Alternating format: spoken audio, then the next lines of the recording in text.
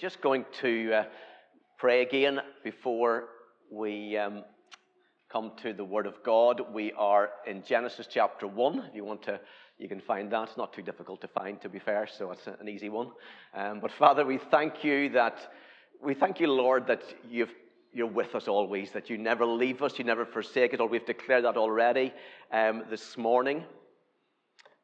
And Lord, we want to pray now as we come to your word, as we just look at the wonder of creation, as we look also at your majesty and your power, that we would truly change our perspective of you. Lord, thank you for all that you're doing in our lives, and help us to keep ourselves centered on you. We pray that in your precious name, Lord. Amen. Amen. So we have arrived at this sort of last stage of creation. We're in Genesis chapter 1, verse 26. Let's just read a few verses. It says this: Then God said, "Let us make man in our image, after our likeness, and let them have dominion over the fish of the sea, over the birds of the heavens, and over the livestock, and over all the earth, and over every creeping thing that creeps on the earth." Now, this could be perhaps one of the most controversial verses in all of Scripture. And God says, let us make man in our images. And it raises a couple of difficult questions, I think. First of all, who is us? And secondly, what does God's image look like? So, who's God talking to here in verse 26? Well, it's certainly not the angels. There's absolutely no mention of them here, and there's no suggestion anywhere in the Bible that we are made in the image of an angel. In fact, there is nothing and there is no one else in creation that can create alongside God. He has no equals and he has no rivals. There's this exclusivity to God in his power, in his presence, in his glory, in his holiness, that nothing and no one else can come close to. Isaiah chapter 40. So God, it seems, is actually consulting himself. I'm going to pick up again what Rob has previously explained, but God refers to himself here in the plural, so it's not I will make, but let us make. And if you remember, we've already said that the word used here for God in Genesis chapter 1, Elohim, is a plural word. But the Bible consistently insists that this plural, Elohim, refers to one God. So, for example, in Genesis chapter 6, verse 13, God, Elohim, says to Noah, I am going to destroy the earth, not we are going to destroy the earth. So in Genesis 1, this word us, it's not a matter of grammar, it's a matter of theology. This verse emphasizes again that God's oneness involves diversity, this Trinitarian diversity, and it reinforces what we've already discovered, that the Creator God, though superior and separate from his creation, is at the same time present in creation through his Spirit, but also active in creation through his Word. But the creation of the first man is such an extraordinary occasion that it comes as a divine deliberation among the persons of the Godhead. Such is the wonder and the amazing complexity of the human body, mind, and spirit that only the wisdom of God could design it, and only the power of God could create it. But what is even more remarkable is what God says about mankind's identity. You are to be the image and the likeness of God himself. And you're to do this by acting for God and ruling over the living things that God has made. Dominion and authority is given to you. But with authority comes responsibility. Again, we mentioned this last week. We must be good stewards over all that God has made, which means appreciating the gifts that we have in creation, not wasting or exploiting them. See, we can't honor the God of creation if we dishonor what he has made, and we must accept creation as a gift. We must guard it as a treasure, and we must invest in it for the glory and for the honor of God. So I want to just at this moment just want to tack on another verse, okay? Verse 27 goes on. It says, so God created man in his image. In the image of God, he created him, male and female, he created them. Now, the truth that statement that humans are made in the image of God is so important that just in these two verses, 26, 27, it's repeated 3 times. And it's critical that we understand this unique creative truth. We are created in the image of God. Now, like the animals, the first man was formed from the dust of the ground. We'll see actually in Genesis chapter 2, verse 7, which explains why our bodies, both human and animals, go back to the dust after death. However, humans and animals are very different. No matter how intelligent some animals may appear to be, or how much they are taught, animals are not bestowed with the image of God. Humans are unique in all of God's creation. Listen, you are special to God. You are intrinsically valued. You did not evolve by chance. You are handmade by God himself. And God shows his love to you by creating you in his image and likeness. So he created you with the freedom to choose whether to return his love or actually to reject his love. Listen, he doesn't use his power to manipulate or to coerce us. He gives us the freedom to choose life or death, relationship or separation, good or evil. But actually more of that in future weeks. So this idea of the uniqueness of humanity is under attack today. Society is very quick to tell us that actually we are no more than just the top rung of the animal kingdom. In fact, sometimes we're not even that. And although it's certainly true to say that sin has damaged our godly identity, however, it doesn't alter the fact that even a damaged painting is still worth millions of pounds if it's been created by the greatest of artists. So what does it look like for man to be made in the image of God? Just to clarify, when I say man, I'm talking about men and women, okay? It's a generic term, okay? So is this to do with our physical appearance? Is to do with our moral behavior, or is it actually a reference to holiness and purity? Well, the honest answer is that Scripture is not completely clear. See, no one really knows what Adam and Eve looked like before sin entered into this world, and we will have to wait to heaven to fully understand what actually that really means. But that said, what can we say about being made in the image and the likeness of God? Well, it seems to have something to do with our morality, our spirituality, our legal status before God. I think all of those things are partially true. But perhaps it's helpful to think about it in this way. See, even today, images, whether they be paintings or portraits or sculptures, are created to display something about a person. So all over our country, there are statues of famous people that have been erected to remind us of the exploits, of the bravery, of the greatness of that particular person. So what if you were to create 7 billion statues of yourself? What does that say about you? Well, it says at the very least that you want to be noticed.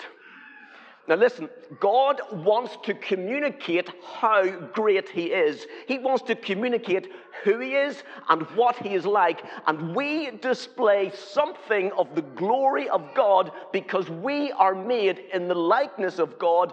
We display his image, however imperfectly. See, when sin entered into this world at the fall, it did not destroy the image of God. It certainly defaced God's image. Martin Luther puts it like this: because of our sins, we are beggars. The truth is we've marred the image of God in our lives through sin. But listen, all is not lost.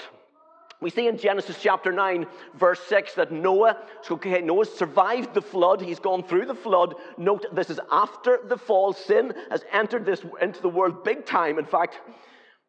But God uses the same phrase in Genesis chapter 9, as he uses in Genesis chapter 1, we are made in the image of God. The context of Genesis chapter 9 is actually in connection with the protection of human life. So it says, whoever shed human blood, by humans shall their blood be shed. But the important bit is this, for in the image of God has God made mankind.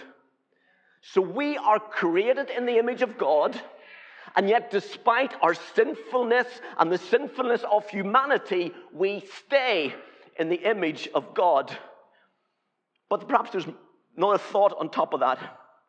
God's remarkable declaration, which will one day have the most remarkable, incredible outcome, unknown certainly to Adam or to Noah. A man will be born who will truly be the image of the invisible God. Colossians chapter 1, verse 15. Because he is God himself, God with us. Matthew chapter 1:23. Of course, you know your Bibles, and that, of course, is Jesus. Jesus is the ultimate fulfillment of this declaration. It's through faith in him that we see the restoration of God's people. But let's look at this from a slightly different perspective. And there's another helpful way of looking at this phrase, the image of God. This illustration is borrowed from John Piper. I want you to think of yourself as being created as a mirror. In Northern Ireland, we say mirror, okay? But I've just adapted it for those less educated people among us. So, apologies. So mirror is my best interpretation of an English version of mirror, okay? So anyway, we are created as a mirror, and this mirror is set at 45 degrees, and it's pointing upwards. And as the glory of God comes down, it reflects off at 90, you know your physics, okay? 45-degree mirror, straight down, bounces off 90 degrees, and it basically reflects the glory of God to the world around us. However, your sinful identity has caused you to turn this mirror upside down. So now the non-reflective surface is pointing towards God, and therefore it no longer reflects God's glory. Instead, the mirror casts a shadow on the ground in the shape of itself. And you have fallen in love with the shadow rather than God. In fact, we just continue to love ourselves ever since. But then in salvation, we are restored through the redeeming work of Jesus Christ on the cross, and two things happen. Firstly, the mirror gets turned the other way up, the right way round, and so we begin to see the glory of God once again. The second thing that happens, the defilement that is damaged and stained the mirror gets wiped off, and we begin to reflect God's glory. Listen, through salvation, we are shaped again into the image of God. So the image and the likeness of God means imaging God so that you behave in a way, you talk in a way, you feel and you think in a way that draws attention to the brightness and to the glory of God. I like that definition. All and only as a result of the grace of God. This is the work of the Holy Spirit. It is through the sacrificial death of Jesus Christ for us on the cross. Now, another thought, just as we just stay in verse 27 for another moment. You may have noticed, you may not have, but you may have noticed that in verse 27, it first mentions man in the singular. It says, in the image of God, he created him.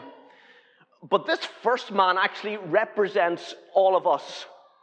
That's why when Paul describes how sin entered this world in Romans chapter 5, verse 12, he writes, through one man. Almost certainly a reference back here to Genesis chapter 1. So all of us are implicated in that sin, because we all belong to the one man. 1 Corinthians 15:22 adds and actually reiterates the same thought. In Adam, all died. Of course, many people are sort of uncomfortable with that idea. We like to think of ourselves as individuals. But actually, we still talk in that way in many situations today. So when Mo Farah won the gold medal at the Olympics in the 10,000 meters, or when Andy Murray won Wimbledon, few Brits had any problem with saying, we won. And they're celebrating, we won, brilliant. So this thought, so through one man, we have all sinned. But Romans, of course, continues with the wonderful news. You see, the sin that came through one man's disobedience is overcome by salvation through one man's faithfulness. Romans 5:19. And even though you face the judgment of sin because of your unity with Adam, you can be saved in your unity with Jesus Christ. Romans 6:5, for if we have been united with him in a death like his, we will certainly also be united with him in a resurrection like his. So verse 27 shows us the unity of the human race as this single mankind. However, at the end of verse 27, we also read that that humanity is also male and female. Not just for the purposes of the commandment to be fruitful and to increase, verse 28, but also together again to image the Godhead, both in his unity, but also in his diversity, and to demonstrate the relationship between God and his people. So listen to me. So both your gender and also your relationship with the opposite sex are actually significant because they are part of the image of God, revealing both the equality but also the diversity within humanity, meaning that we are all equal before God and yet wonderfully different at the same time. And we image something of the Godhead in that. Let's read on. Verse 28.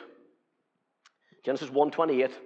And God blessed them, and God said to them, be fruitful and multiply and fill the earth and subdue it, and have dominion over the fish of the sea, over the birds of the heavens, and over every living thing that moves on the earth. And God said, behold, I have given you every plant yielding seed that is on the face of the earth, and every tree with seeds in its fruit. You shall have them for food. Verse 30.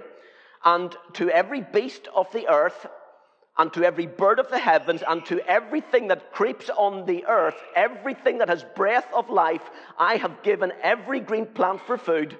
And it was so. And God saw everything that he had made, and behold, it was very good. And there was evening, and there was morning, the sixth day.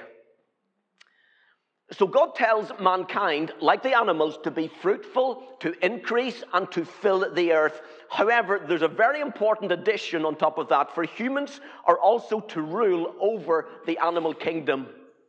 Now, everybody knows that there's a big difference between a good ruler and a bad ruler, but experience also teaches us that actually no ruler is also a really bad thing as well. Let me give you an example. I remember back in my school days and just the carnage that would ensue when our maths teacher would leave the classroom. See, he always seemed to struggle to control a class of 14-year-old boys, and one day he left us just to do some work by ourselves. Big mistake. So the plan was quickly put in action. The whole classroom was turned back to front, the other way around. The headmaster, or the teacher's table was put to the back of the classroom. Every single chair and table was turned the other way around, facing the wrong direction. And then, just to add a nice little extra touch, someone discovered that inside a golf ball, that ball is filled with elastic bands. In fact, a long, long piece of elastic band. Try it sometime, guys. And it literally, we basically wound it all the way through, wove through all the chairs and the tables, making it absolutely impossible for anybody to walk around the classroom. The only problem was that the maths teacher didn't come back in again, but the headmaster did. And unlike the maths teacher, The headmaster ruled effectively and carried a great deal of authority, and we got into a great deal of trouble. In fact, we got into detention for some time. Listen, we need to rule with authority. It's God-given. And we must take the responsibility of this. We need to rule with this authority over creation, but of course, you need to be good rulers. Once again, this truth sort of grates on modern attitudes. You see, some skeptics have actually held verse 28 responsible for every environmental catastrophe that's ever happened. The logic is this, that this verse has given Western man the excuse to plunder the planet. And there may well be some people who've abused God's creation actually and have misused Scripture even to justify the mistreatment and the damage of creation. But listen, a proper reading of Scripture shows how ridiculous and how crazy that idea and that interpretation is. The Bible is very, very clear. Mankind is to be the image of God. Therefore, the rule that we have been given is to reflect the way in which God rules. And He is, above all, the one who cares for His creation. Of course, people have abused the environment and the planet, but it's got nothing to do with Genesis chapter 1 and verse 28. Rather, it reflects the way in which we have become corrupt rulers, bad rulers, often absent rulers. And we will see later on in Genesis chapter 3 and onwards that is because of the unique superiority of humanity over the rest of creation that we actually have the ability to wreck it. So, we don't stand under God's world as inferior to it, but actually nor do we stand over God's world as indifferent to it, but we stand in God's world as representatives of Him. So what does Genesis 1 have to teach us? Well, let me just recap as we just sort of pull things together to finish with. The first thought is this: you are created by God. We are not products of some galactic accident, nor do I think that we are simply the top of an evolutionary ladder. God made us, which means we are His creations and we are wholly and completely dependent on Him. For in Him we live and move and have our being. Acts 17 verse 28. Second thought is this: you are created in God's image. See, unlike the animals, unlike the angels, humans have a very special relationship with God. He not only gives us personality, minds to think with, emotions to feel with, actually wills to make decisions, but He also gives us this inner spiritual nature that enables us to know Him and to worship Him. Listen, you are so valued by God. You are special before God. You need to know that. God has placed His love over each and every one of us. He loves you so much. Third thought is this: you are created to rule over the earth. Adam and Eve were the first to govern over God's creation. Psalm 115:16 adds, the highest heavens belong to the Lord, but the earth He has given to mankind. But when sin entered into this world, Adam lost his authority, and actually we lost our authority, and now sin and death reigns over the earth. When Jesus Christ, the last Adam, came to earth, He exercised the dominion that the first Adam had lost. And He demonstrates that He has authority over the fishes, Luke chapter 5, over the birds, Matthew 26, over the animals, Mark 11. And when Jesus died on the cross, He conquered sin and death so that now grace reigns. And God's people can reign in life through Jesus Christ. And there's a day coming when Jesus Christ will return and He will perfectly restore to His own the dominion that was lost because of Adam. The fourth thought, which we mentioned last week and we cannot pass over, is this: this wonderful, awesome Creator deserves your worship, your praise, and your obedience. See, when God surveyed his creations, he said it was very good.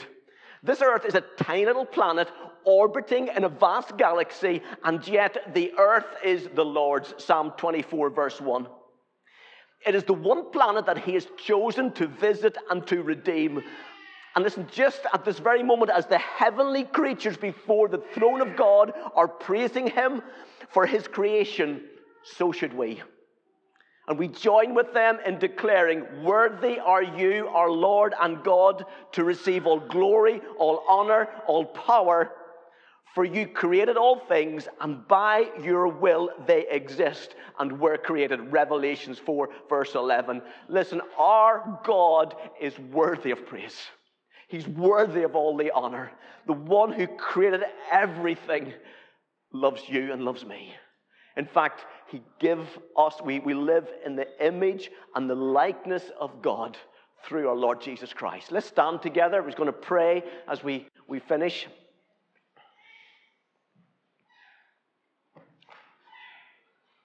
Father, we thank you for the wonder of what you've made, Lord. We thank you, Lord, as we look around at this world that you've created, Lord. It's just amazing.